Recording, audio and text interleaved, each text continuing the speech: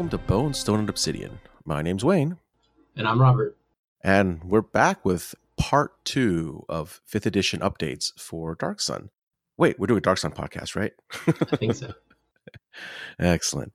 We got a lot of comments on our first episode for this one. A lot of episodes on Facebook, especially that I saw. And we're going to continue with this. I'm going to apologize. I have a little bit of a sore throat, and it's messing with me a little bit. But we keep looking at this chapter and we're like, oh, there's more and more and more stuff to talk about.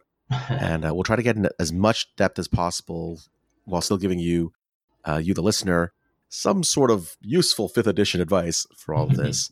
So we'll see how far we get to. But thanks for tuning in. Thanks for keeping up with us. I think we're just going to dive right into the topics today. But just before that, I don't know if anybody was paying attention. As of this recording, I think it was just Monday or Tuesday or whatnot, just very recently, they had a psionic sorcerer that was put out for Unearthed Arcana. Obviously, in our last episode, we did not talk about sorcerers at all, that kind of bloodline stuff. So very interesting. A lot of people have said to me, it's like, oh, this is the Wilder. I think is that the 3rd edition one? Mm-hmm. Yeah, the Wilder. I don't know. I actually have not taken a very close look at it. Yeah, I haven't looked at it either. Yeah, I mean, it's interesting. They specifically called out psionics. And something that Jeremy Crawford told me a couple years back was that if you see his name on one of the Unearthed Arcana, it means it's something they're actually actively working on for something. Now, it might end up being scrapped. I'm not saying that this is going to show up in a product. It might end up being scrapped later on anyways. But when his name is on those articles, and his name is on this article, it's a pretty good indication that they're using this and they're working on this for something. If the article only has, well, in the past, sometimes the article only had Mike Morell's name on it, it just means that's something Mike put up and it has not gone through any development passes yet. So take that for what you will. That's something he told me when I met him a couple years ago. So maybe, I don't know what it means. This is not me speculating. I have absolutely no clue if this means anything. Just a little tidbit for our listeners out there. Yeah, I think that, in Dark Sun, you could make the sorcerer the psionicist and instead of bloodlines, have them just be the different kinds of psionicists. But in order to do that, I think you would have to make a very interesting way to handle psionic points, like however those come into play. Like I said, I haven't looked at this psionic sorcerer at all, so I think it could be one way to do it, as long as sorcerer was also not psionics. I mean magic, like we said before. So who knows? I feel like it's not the best fit, but it's definitely one way to do it. Yeah. So anyways, just some comments. Obviously, if you have comments about the show, comments about what we've just said, comments because we haven't actually read it very carefully, please let us know. Show notes, Facebook, whatever it is. So today we're going to start moving into, last time we went through races and ability scores and classes. I mean, that classes took up a very long time. We're going to move through some of the more esoteric stuff today. And we're going to start with alignment. And I just want to put something out there. And this is my personal view. This is not Wizards or anything like that. Coming from a lot of times I speak with people who play Eberron. They say that alignment has no place in D&D. Alignment has, doesn't mean anything. It actually does. And I think the way that people look at it, I feel, is maybe incorrect. I believe that alignment is the default setting for your character when personality traits, ideals, bonds, flaws don't apply to the situation. And this goes the same for the monsters. Why do certain monsters load as chaotic evil? Because you're not going to give each monster that you fight a personality, but given a situation, chaotic evil is a good default way of explaining how this thing, this monster, this person will react. Or lawful good means that this person will react. It's not a shade of gray to say someone is lawful good. That's what they are. But their personality traits, their flaws, their bonds, ideals can color that. But I'm hoping you don't have to agree with me, but I'm hoping everybody understands that there's a reason that alignment is still in the game. And I think the reason is because that gives you a default to play. Because I'll admit, sometimes I start a character off, I don't have those tables filled in. I don't have those personality traits and whatnot filled in, Mm-hmm. but I always have the alignment filled in because I know this is my default way of my character will react or act in certain situations. In terms of alignment, obviously for Dark Sun, you didn't have a lot of good characters. You didn't have definitely a lot lawful good characters. But remember that there was a specific rule for alignments, and I'm sorry, I don't remember the page reference, but it came into play where, and I think what I've just said is actually very relevant, is that you might be a lawful good character, but in a desperate situation, you run out of water, you run out of food, you're dying. There are rules for your alignment shifting and your alignment, you playing out of alignment. Yeah, that was especially, in second edition. I think they really didn't apply in later editions just because it was something that was, I don't know. Actually, I don't know why they weren't there, but I always liked them because it's sort of gave a higher priority to that survival aspect that, that Dark Sun is so famous for. Yeah. And we're going to talk about that right now. So talking about skills and proficiencies, and part of that is obviously some of the survival stuff. When looking at 5th edition, I think that some of the, I don't know if we're necessarily missing certain skills, but there are certain weightings on those skills that are different, right? So if you think about something like from 2nd edition, you had stuff like find water, Mm-hmm. or I think there's one that somatic concealment. I think that's there's like some somatic concealment, heat protection. I mean, those were skills and proficiencies that you could learn. Now, that doesn't really; those are not 5th edition skills, but they do translate into certain things. I mean, finding water. You're talking about foraging. You're talking about finding water. That's specifically the survival skill, right? Stuff like bargain or bureaucracy. That's probably persuasion. Mm-hmm. Somatic concealment, sleight of hand, yep. Those kind of things. Mm-hmm. We have listed sign language. I mean, just that's a language, right? Mm-hmm. You can use that. Silent detection, technically that's detect magic. Like that's kind of where that goes. But if you want to, map it to a skill specifically, arcana or insight. Yeah, perception. Yeah, perception. Those kind of perception. Those kind of things. I would say that's sort of the sonic detection is probably the only one that doesn't really fit. I mean, armor optimization doesn't really fit either, and weapon improvisation, that's not even a skill. It's just like a feat. Obviously, like you take brawler, or anybody can use and improvise a weapon otherwise. So some of the things you don't really need, like bargain. That's kind of already in persuasion or whatever. But some of them. Yep. And some of them I use quite a bit. If we have a wizard, you could use either, this is where I think you could do, somatic concealment is obviously for your hand movements, what that's supposed to be for. But also, like, what if there's no hand movements? If it's just, if you have verbal components, then maybe you need, maybe you need a deception or something like that to kind of get one over that way. Yeah, I think I think deception, performance, those kind of things are really good mixes. I mean, obviously from 2nd edition, there wasn't the expansive skill list that we got in 3rd, which got powered down to in 4th and 5th. There wasn't that big list of stuff, and skills obviously weren't, that's more like I tell the DM what I want to do and the DM gives me a roll sort of thing. So obviously there's certain things in there that are there. I don't feel that, as much as sometimes we feel, we could add stuff in, I don't feel like the 5th edition skill list misses anything for Dark Sun. So as a personal thing, I don't think I would change it at all, but I might add in things that you would not normally think about into certain skills. And we're going to talk a little more about the survival aspect in just basically right now. Yeah, I definitely think that, a lot of those, like if you really wanted water find to, you might not want its own skill. Obviously, it can be folded into survival, but you might want to, if it's really important for your campaign, maybe add a little bit extra nuance to the survival skill for water find. So, obviously, I think let's skip a little bit ahead here, since we're kind of talking about this. Yep. There's foraging in the DMG. In 5th edition, it says that you can, gather food and water as you travel at a normal or slow pace.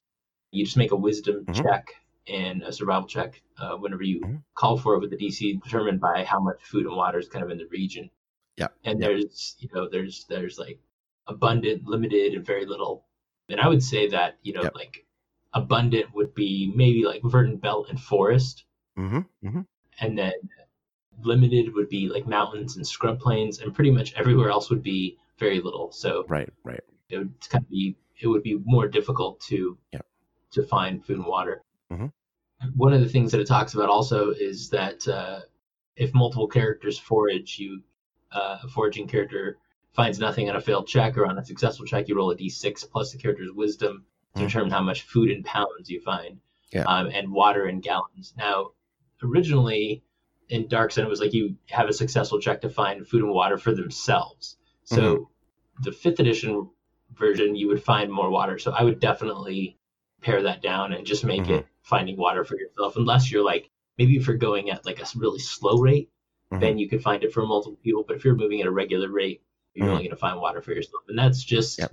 it makes it a little harder, Yep. which is what I think Dark Sun should Yep. be.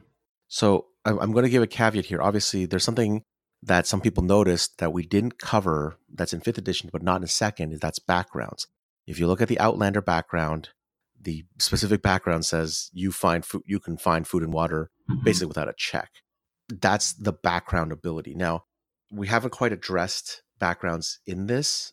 It would have been great to have addressed it in our previous episode, but we were running pretty long on that episode as it was. Yeah. One of the things that, in order to make this more difficult, now, as it is, most places you're going to be making a check for DC 15, maybe DC 20, and a first level character at the best wisdom they can have at +5, just kind of standard. You're not going to have the best chance to find something. I mean, scrub plains, mountains, you got a 50-50, technically 55% chance because at a 10. So a couple things that you can definitely do. It's not hard to make this check harder, but you do want to look at what do you want, what kind of equality, what kind of fairness you want to give.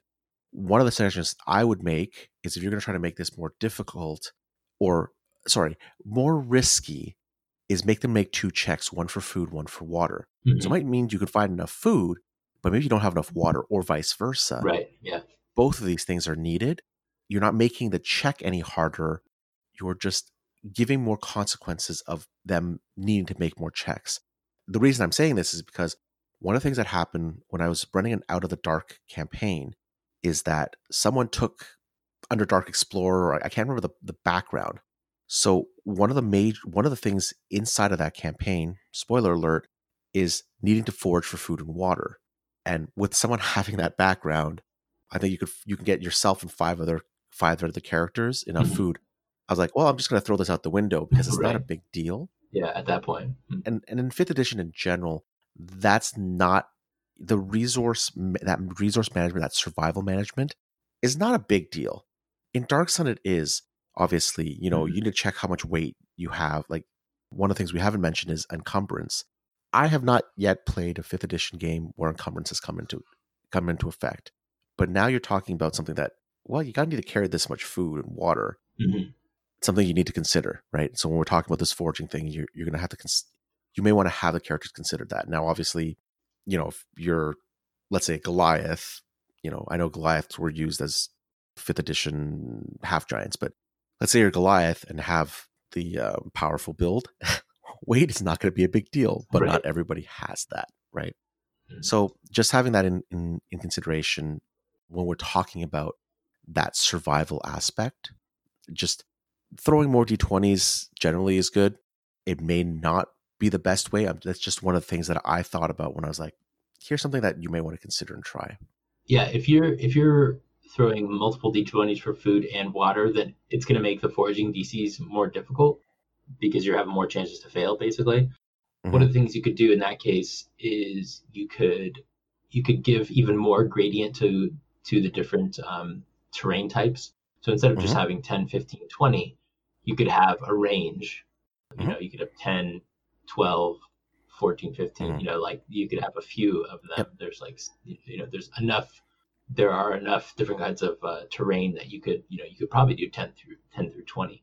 Yeah, to make it probably. a little more interesting and slightly easier in some cases. Yeah. And talking about, the weight of water and stuff, and, you're saying if you're a half giant, it's not going to be a big deal. Well, half giants, they've got to drink like, I think it was, 4 gallons of Four times. water a day. Yeah, Yep. four. Yeah, that was it, 4 times as much. So one of the other things is that fifth edition says you need 1 gallon of water per day, and Hmm. I would definitely not go with that. I would go for 2 gallons of water per day, and that's on a personal note, just because like I've literally lived in the desert outside all day, and I was drinking 2 gallons of water a day myself. Hmm. So I would definitely do that. And so that, I mean, that weighs 16 pounds. And so if you have a half giant, and it's 4 times that, you're hearing eight gallons of water per day. So Hmm. they might start pushing into that weight limit. Hmm. Hmm. Now, talking about that weight limit and talking about, well, obviously heat. Now, I've never lived in the desert, so I don't know about this extreme heat thing. I'm bad enough as it is when I don't get AC, right? So, one of the things that, obviously, one of the things we're talking about now is we're talking about the heat. And in the DMG, there is a rule about heat. It comes into play sometimes if you've played Tomb of Annihilation, they remind you that this is happening. One of the things, just to remind, and that so let me kind of read off the rule here. So when the temperature is at or above 100 degrees Fahrenheit, and for those people who are Canadian or don't live in the US, that's like like high 30s of Celsius. Okay, and you're exposed to heat without access to water, you have to make a Constitution saving throw at the end of each hour or gain a level of exhaustion. 6 levels, you die. Now this is exposed to heat and without access to drinkable water. Okay, so a lot of people kind of forget that part. If you have access to water, you don't have to make this check.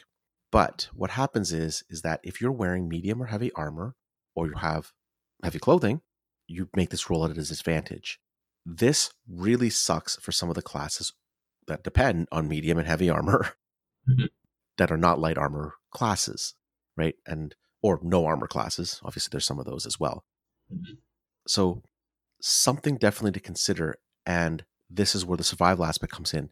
Because if you don't have access to drinkable water, or you're foraging along the way and you fail that finding water check, you're in trouble. And this is a check every hour. And it's the DC is 5 and increases by 1 for each additional hour. So if you're walking for 10 hours, travel day is usually 8. So let's say 8 hours. The DC is not impossible. It's DC 13. But the chance of you failing a constitution check, making 8 rolls from 5 to 13, you might fail 1 or 2, right? So Mhm. this is not meant as a death. This is not a death sentence. Maybe not on the first day. This is not a death sentence for characters. Just so everybody knows, we're talking about Dark Sun. So this is not 100 degrees Fahrenheit. I think at one point I remember reading 140, but I can't for the life of me remember what the temperature actually was supposed to be. I think 100 Yeah, I degrees mean, is like, that would be, yeah, 140 would be like extreme. yeah, But I would say it's relatively regularly 100, in a lot yeah. of cases. Hmm. It can So get down 100 in the to, shade. yeah, right. Yeah. So it can get down to that, during the middle of the day. In the Hmm. in the middle of summer, it's probably going to be over 100 all day. I Yeah. know in Arizona, where I live, during the height of the summer, it's never less than like 90 degrees here. Hmm. Hmm. That's even in the night. So in the middle of the summer in dark sun, it's going to be probably over 100 every, Yeah. all the time, basically. Yeah. So this is a good rule. Just remember each part of this rule, because I've seen DMs, I've heard of DMs who apply it incorrectly. I've actually seen it applied incorrect, seen the reverse of this applied incorrectly in, like, say, AL and stuff like that. It's if you're exposed to heat, okay, and without access to water. So both those conditions, okay. If you're wearing medium or heavy armor, clad in heavy clothing, it's disadvantage. But you have resistance or immunity to fire, you automatically succeed the saving throw, right? And as do creatures adapted to natural hot climates. The one thing I would change for Dark Sun, maybe for this, is to make that first DC maybe more severe. You don't have to. Again, if you're saying you start at DC 10 and then goes to 18, someone's going to screw up that Constitution saving throw, maybe even at 10, right? Yeah. So definitely you can make this more severe if you want. You change the DC, you make it more severe. But again, it's one of those things that at 5 to 13 for a full day of travel and trying to find shade or whatnot, you're probably going to have someone fail one or two of them, which sucks, but it's not going to kill them at the end of the day. It's just going to be really bad. Mhm. Yeah. So that's the gist of survival. You can do a lot. I think Darkest Dungeons is it's a 5th edition kind of rules supplement. Mm-hmm. It's got a bunch of like alternate rules for travel and survival that are pretty cool that you could use for Dark Sun. So definitely check that out if you want some more detailed rules, which I think I think Dark Sun could use some more detailed survival rules, Mm-hmm. because that's one aspect. If you want to play that aspect up. Yeah. So the next section is money and equipment, and the basic gist of Dark Sun is that there's really no metal, and so all metal items cost the price that's listed in the player's handbook. So they cost the price in gold. Mhm. And the way that money works in Dark Sun, for those of you that don't know, you don't have gold. You don't. You have it, but it's really rare. You don't really have silver either. What you really have is ceramic. Mhm. So 10 ceramic make up a silver, and 10 silver make up a gold, just like normal. But most things are in ceramic.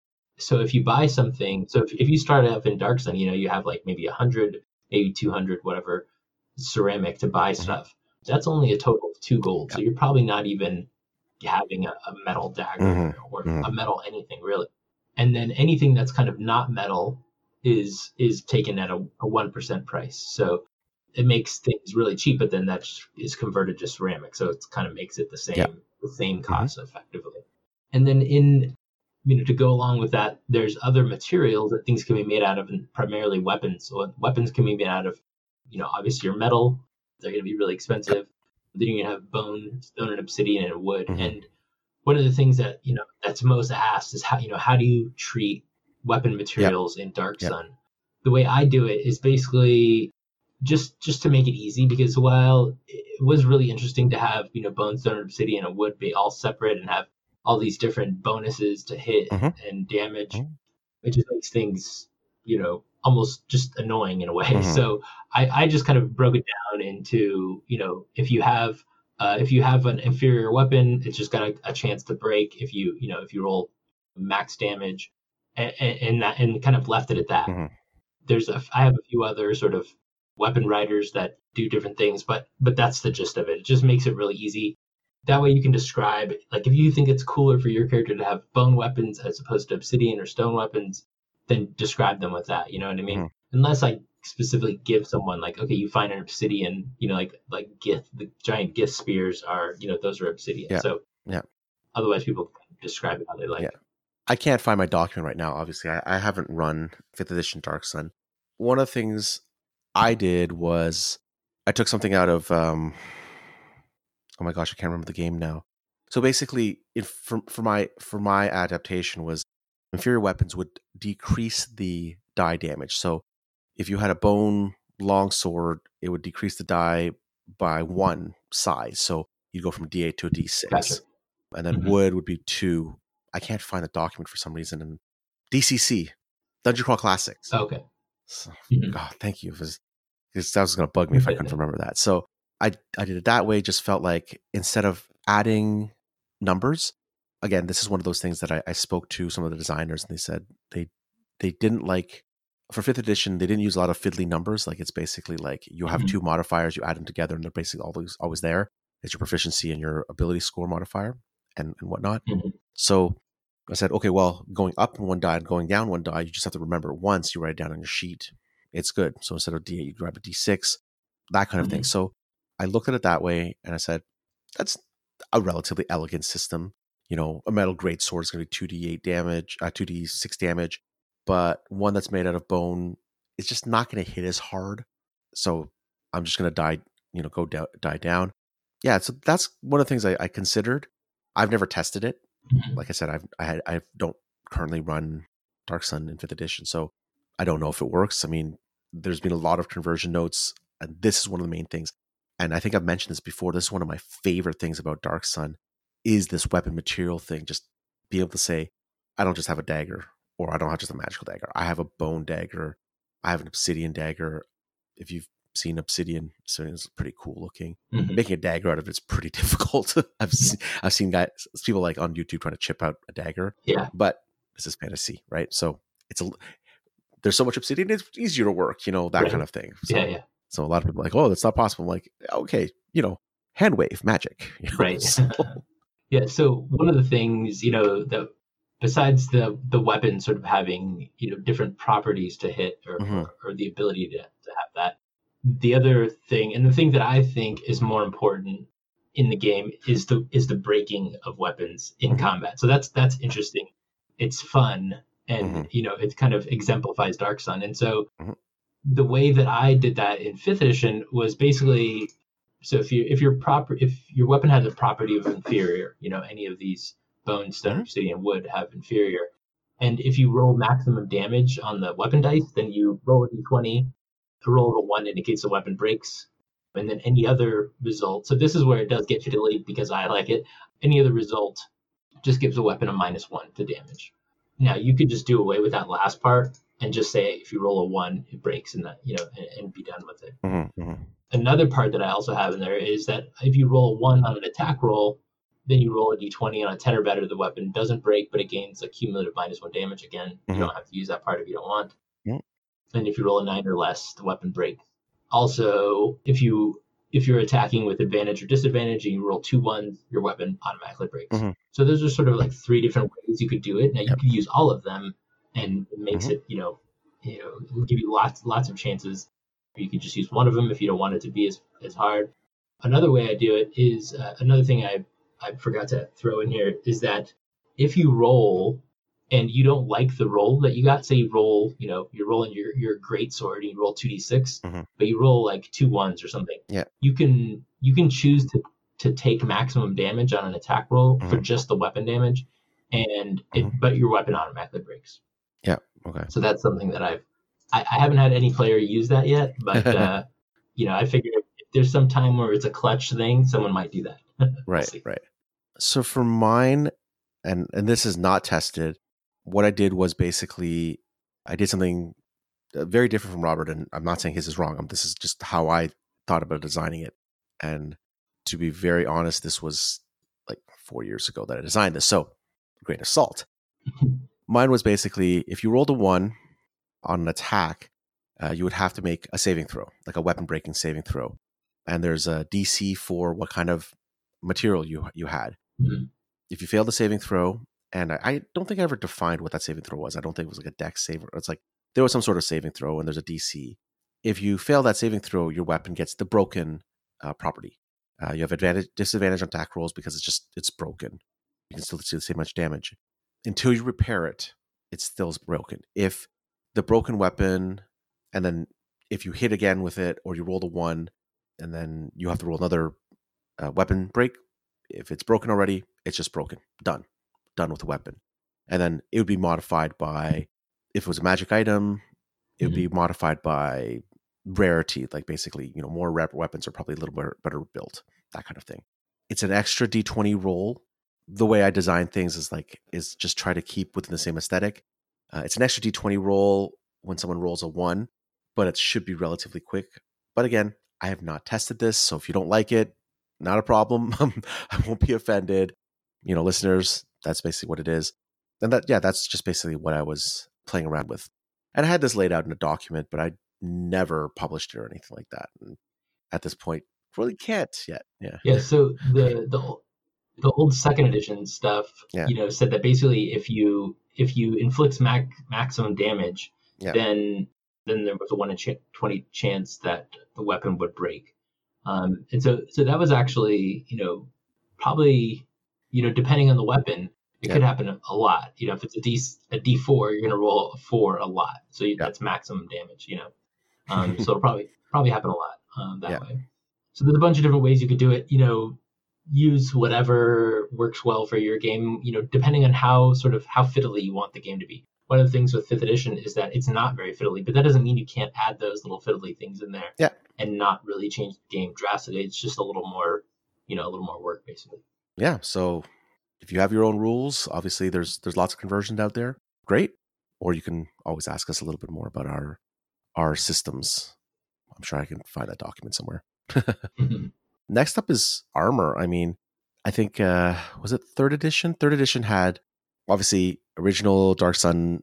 We didn't really have much in terms of, we didn't specify medium, heavy, light armor or anything like that. not really. I don't remember. But in third edition, they did. And some of the armors became impossible to make. Chain anything is impossible to make without metal, unless you're making a fake thing. But um, a lot of these in original in Dark Sun, some of these were just gone. You if you found a suit of plate, wow, amazing, right? If you found anything, like some of them just didn't exist. But in terms of balance for the game in fifth edition, you still have characters who wear medium and heavy armor. So what do we do in this point? So, like you're talking about, in second edition, there just wasn't the metal, and if you did find it, then then there was heat restrictions, basically that if you wore them, you were in trouble. And so one of the things that I always liked in second edition was that there were in a lot of the art, not necessarily the Braum art, because Braum had very scantily clad people, whether it was male or female, but in some of the Baxa art, it looked like they had like heavy chitinous armor in some spots, and that led me to, back in the day, there was an Armor of Athas net project, and we've talked about this before. But the net projects were basically like part of the Dark Sun mailing list. Like someone would get an idea, and then everyone would sort of contribute a little bit to it. And so one of my projects was the Armor of Athas, and so people contributed all these different kinds of armor. And if you go and you look in if you look in the Monsters Compendium, you can find creatures like Braxats and nightmare beasts and drakes and different things like that. And so using the idea that these creatures would have armor that you could use and supplement as different kinds of armor, like you can make Braxat plate armor, which would be not as good as regular plate armor, but it's like something that you could use in Dark Sun, right? And so what I've done with 5th edition is I did the same thing. I built out all of the armors. I went back to that Armor of Athas web project. I took all of the armors that people created, and then I recreated them in 5th edition, giving them slight variances so that they're not as good as the regular armor. I also added other different kinds of properties for the armor. For example, that Braxat armor that I was telling you about, if a Braxat sees you wearing Braxat armor, they're probably not going to like that very much. So I think I gave it an ability called Infuriating or something like that. Or like Thri-kreen or elves were known, some elves, Thri-kreen hunter elves, were known to wear Thri-kreen armor, right? The plates made from kreen. And so they're, it's going to be the same thing. It's Braxat armor. They're not going to like that. So So I've kind of included the heavy armor, like alternate materials for heavy armor, which I think is fun, and it keeps those characters that use heavy armor in 5th edition still viable, while also giving it the Athasian flavor. Now, if you want to go hardcore and old school, then maybe you're not going to use those. Maybe heavy armor, like we talked about, if you're wearing heavy armor, those all of those checks to kind of walk in the middle of the day when it's over 100 degrees are going to be at disadvantage. So, that could be troubling. So you could go either way. Yeah. I mean, I think it was 4th edition that really exemplified you wear a certain type of armor, there are certain type of upgrades and whatnot. Do you wear plate or do you wear chain, like whatever you're proficient with? And it really went deep into replacing metals, and it basically didn't give many alternate stats for any of these items. I think that's fine. It kept to the mechanics of the game. Instead of kind of bending to the story of the game. In 5th edition, it's not as, we don't have to be as stringent to follow the mechanics of the game, because 5th edition is a lot harder to break. If you've played higher level 3rd edition or higher level 4th edition, you know that the game is easier to break because there's disparity in certain things. In 5th edition, it's much harder to break. So if you basically say, if you cut the top line of each of the armor types, so light, medium, heavy, so no studded leather, because, well, you can have studded leather, but understanding what I mean, you cut out half plate and you cut out plate, so that means all the ACs drop by a little bit. You can use those same categories, reflavor them. So basically, instead of splint armor, you can have blah, blah, blah this, which is some sort of plate armor.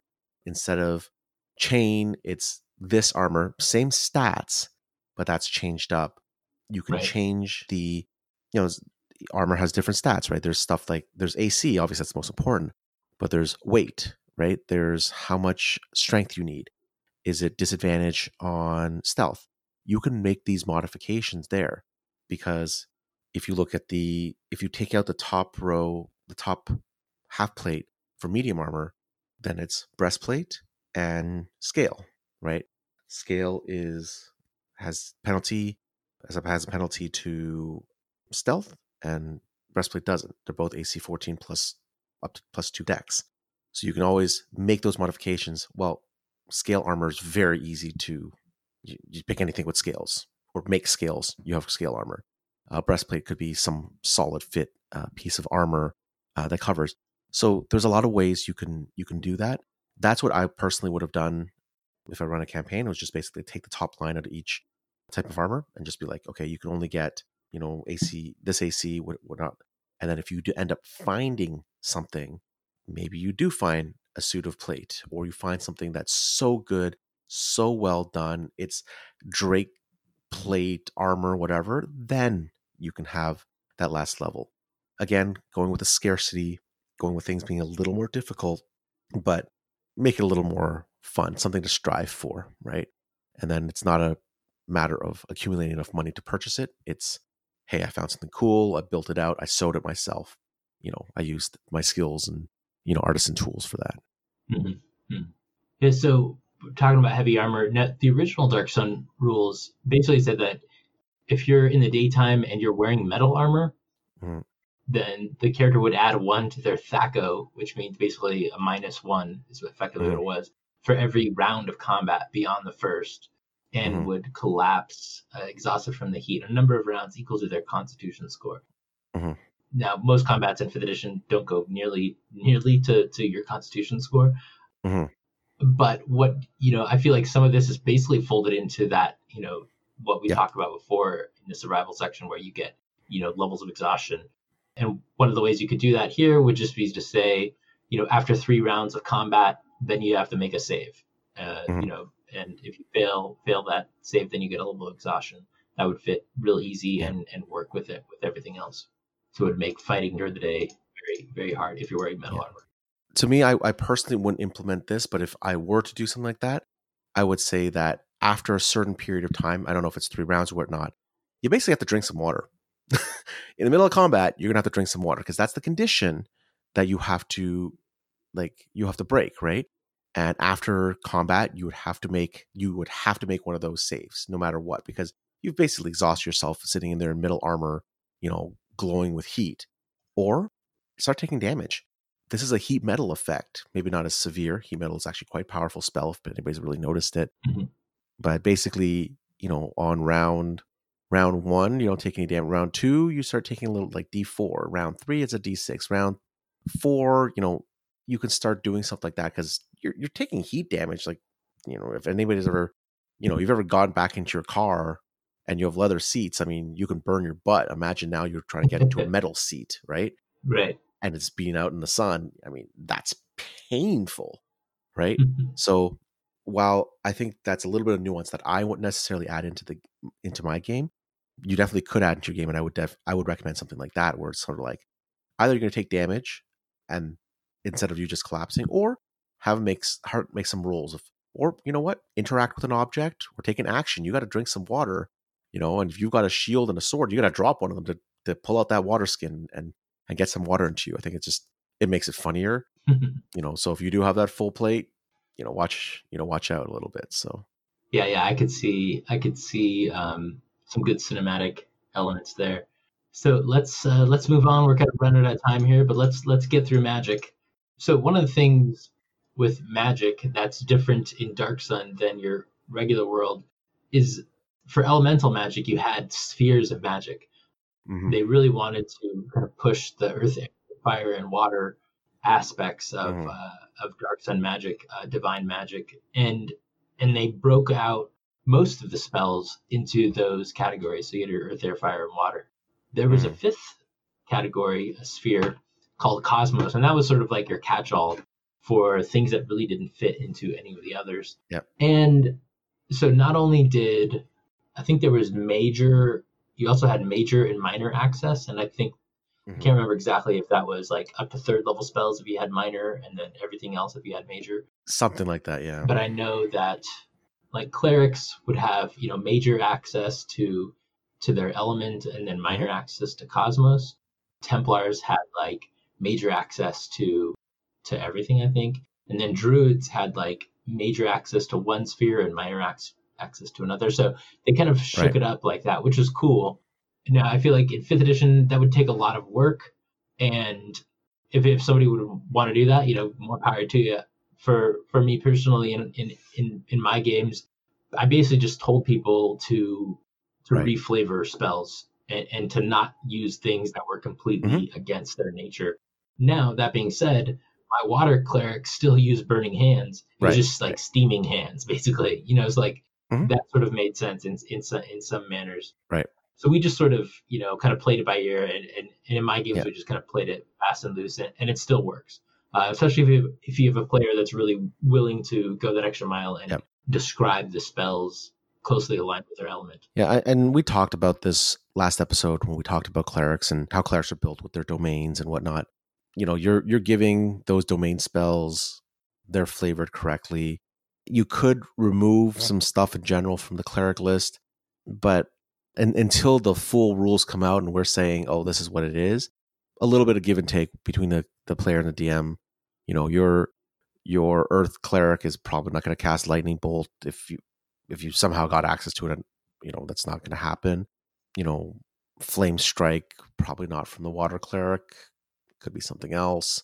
Yeah, just reflavor, change some stuff up. It's not that big a deal, but as long as the story is being told and people are having fun, that's not a big worry. Yeah. So the big topic on Magic is, of course, defiling. So many people, how are you doing defiling? How are you doing defiling? Again, I really have not messed with it a lot just because I would rather my players be preservers than defilers. So I've really not had it come up. I've tempted people to defile, but they still have not done it. So, I really haven't had to consider this a whole lot. But basically in 2nd edition, besides the classes being different, like that was the main difference between defilers and preservers. Defilers kind of leveled faster. They got their spells faster. But when they did defile, they basically worked it off of this table, and it was by terrain type and spell level. And so you would kind of look up, again, by terrain type and spell level, and there is a number, and that number is kind of the radius, I think in yards, that, radius in yards, where all vegetation is turned to ash. So I think that table still works really well. I don't really feel there's a need to change that. Yeah, I mean, for 5th edition, part of it is just that's a purely flavor thing. If you want to make it in squares or feet so you can measure it out, sure, go ahead. I don't think it's that big a deal, but I mean, it's an aesthetic effect. It's an important one, don't get me wrong, but it's an aesthetic effect. So you don't have to put any mechanics really behind this. Right. Now, one thing that I always thought was cool that, is when defilers, and this does come up in the game because, there's a lot of enemy defilers. And so this aspect will come up as your players face evil defilers, in that when they cast magic, when they pull that energy from the land, not only does it destroy the land itself, but it also pulls a little tiny bit of, energy from creatures. Now it's not as much as dragon magic where it's like draining them, but it is enough. And in 2nd edition, basically every other creature that was in the radius took an initiative penalty equal to the level of the spell. So that was pretty simple. Now, I don't know many people that keep track of the initiative, the exact initiative number that people rolled. Now you could do that in 5th edition. What people mostly do is just get yourself in the order, and then you just start going by the order. So, as long as you started keeping track of that, you could do it that way, and people would still get a penalty. Now, another way you could do it would be sort of like, you could say people that were in the radius were stunned. Now, I wouldn't use a full stun condition because that's a little too much, but you could say like maybe they lose their reaction. Maybe they lose the ability to do bonus actions, in the next round of combat. just a little something to show that they're, they've gotten something taken from them. If you really wanted to really push on how much it drains from you, you could gain a level of exhaustion. Maybe it's a level of exhaustion, with a save or something like that. Okay.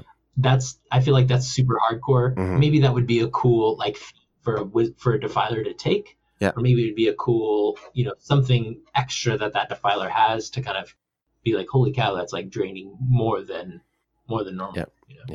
Yeah. I mean, again, I don't think, even in second edition, I don't think I played with anybody who played a defiler. I know I'm pretty sure I didn't. So these are important rules. It's going to be built in a certain way, and it's going to be even in a certain way. But I haven't thought about it really, and it also comes down to we've mentioned this before. Is this something that any arcane wizard or any arcane caster can do, or is this a specific class and class feature? Because designing it basically hinges on that thought, that kind of thing. So I don't really have anything. Sorry, audience. I really don't have anything for this. Thinking a little bit about it, but it's just it's one of those things that I'm curious what Wizard will say when they do it. I'm going to have to go with that answer. Yeah. Sorry to say. Yeah. Yeah, it should be interesting. Yeah. All right. I think we got time for one more chapter. Yeah. Let's go through experience. So the experience chapter, which is chapter 8 in the original Dark Sun book, is one of my favorite chapters. I really love this aspect of Dark Sun, and that is that there were a whole list of racial XP bonuses. And so basically, not only racial, but also class XP bonuses. So if you played to your class and your race, you got bonuses to XP. So for example, if you were a gladiator, you got a bonus of 10 XP per level per hit dice of creature defeated in an arena. Right. If you were a Templar, I love this part. If you were a Templar, you got 150 XP if you if you profited by accusing, judging, or pardoning a freeman. That's just awesome. Yeah, I remember that now. Druids get XP for defeating defilers. Dwarves get XP for pursuing their focus or lose it for ignoring their focus. Elves get it for giving subtle tests of trust, right, and for doing continuous runs. So there's just, it really, really pushed players to play their characters in a stereotypical fashion for their class and race that I love. Yeah. So one of the things that I think Wizards have noticed, and people have noticed in D&D, is that while people still give out XP and whatnot, there's a couple of things. Number one, a lot of people are not differentiating XP between characters and players and whatnot. So it's not like you get a bonus or whatnot. It's just, you guys did really well. Here's how much XP you have for the session. I've tried it before. I've done it before where I tracked individual XP and give people bonuses when, and something like that. I mean, if you've heard what Matt Mercer did during campaign 1 for Critical Role, he kind of did these little ticks, and at the end of the session he would count out the many ticks, and that would translate into a certain XP bonus. But what I've found what I've personally been doing is it's just milestone. It's just like, I know what level I need you guys to be. I need my party to be when I hit this adventure or this part. My stories are a little more linear, and even if they're a sandbox, it's not like I say, oh, you're third level, this adventure area is level 7, I'm just going to let you die. It's going to be like, well, I'm going to balance that out. So I remember those XP bonuses. They were really funny. They were, especially the Defiler one. I remember that. Yeah. My only issue is I think that we're not finding that a lot of people necessarily play that way. And I'm not saying you're bad if you do. Please don't get me wrong. I'm not saying that. I'm just finding that most of the campaigns or something I play with, they don't differentiate how much XP you get. And I've been playing AL for so long that it's just like everybody gets kind of a flat XP. You did all this, here's your flat XP as well. Right. And even in my in my Patreon game, since it's sort of like a shared world game where there's multiple people playing multiple characters and multiple groups, doing the individual XP is going to be too monotonous. So we're sort of doing the whole like advancement checkpoint thing. So in my game, in the first 4 levels, after 3 sessions, you gain a level. Yeah. And so the way I might start implementing these now that I'm thinking about this. The way I would implement them is basically if you did these things under your class or your race, maybe you get advantage. Yeah. Or inspiration. Inspiration. So that's one of the things. And one of the, I always have a problem with inspiration. I know I'm stingy with it, and it's not on purpose. I just don't think about it really. Yeah. So I feel like this would be one of those things. I could give these sheets to players and just be like, hey, when you do these things, let me know, and I'll give you inspiration for doing that. Yeah, you get inspiration for it. You know, it kind of gives them. So one of the things that I love about Wrath and Glory, on a completely different subject, Wrath and Glory is a Warhammer 40K game, and there's a bunch of things that you can do to get Wrath and Glory, and those are mechanics, like things that you use in the game, and some of those are like little awards like this. Like if you do things that are in line with your character, then you get the reward. Yep. And so I feel like putting it in the player's hands that way would really be really helpful, especially in this instance with inspiration, where I forget to do it. Yeah, I mean, inspiration is a great way because really that's what it was built for. Is like if you play to your personality traits, ideals, bonds, and flaws, you get inspiration. You can only have one at a time, and I find that as much as us DMs forget, and I'm saying us DMs because I forget, and almost every DM I know forgets to do it. Just as a caveat for my Eberron game, I give it to everybody at the beginning of sessions. Like everybody has inspiration. Just remember. I even forget to do that. It's like everybody gets inspiration. I've thought about doing that. I always. Yep. But basically, just that's a way to reward your characters for playing to playing their character and whatnot. Mm-hmm. I like it. I think I'm going to use it. Yeah, and just because Eberron, like for me personally, Eberron's like I want people to do stupid things, so here's inspiration to do stupid things. There you go. So more fun, but yeah. All right. Well, I think we've gone through chapters. What is that? 4 through 9. Yep. We got about 5 more to go. The rest should be relatively quick since they're not as detailed as the other ones that we've done. Absolutely. But then we've also got a bunch of fan questions. So we will comb through those, answer your fan questions, and then go through the final 5 chapters. 6 chapters we got left, and then just kind of talk about anything else we can think about that we would hope would be done in 5th edition or how we would handle it in our games. For sure. So everybody, thank you so much for listening. Robert, where can people find you on the internet? Yeah, so you can find me on Twitter at Radu76. You can find me on the Facebook Dark Sun group. Go check that out.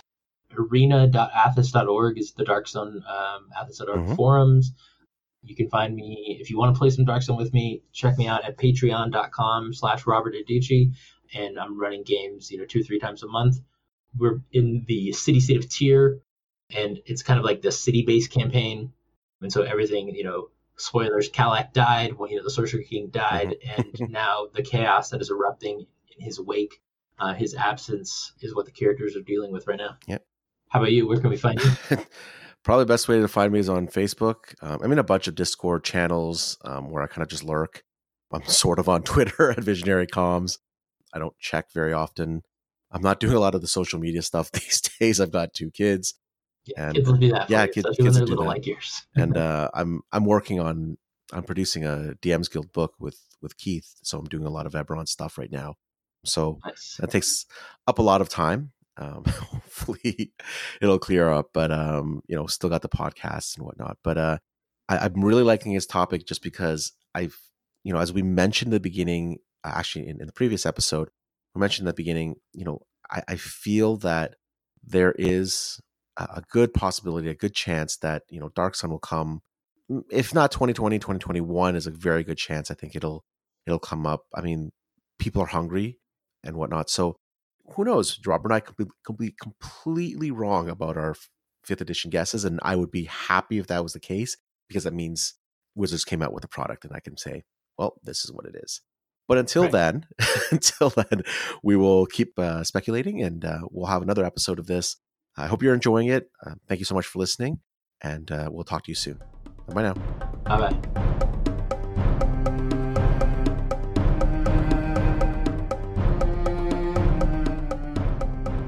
Bone, Stone, and Obsidian is hosted by the Misdirected Mark Network, the media arm of Encoded Designs.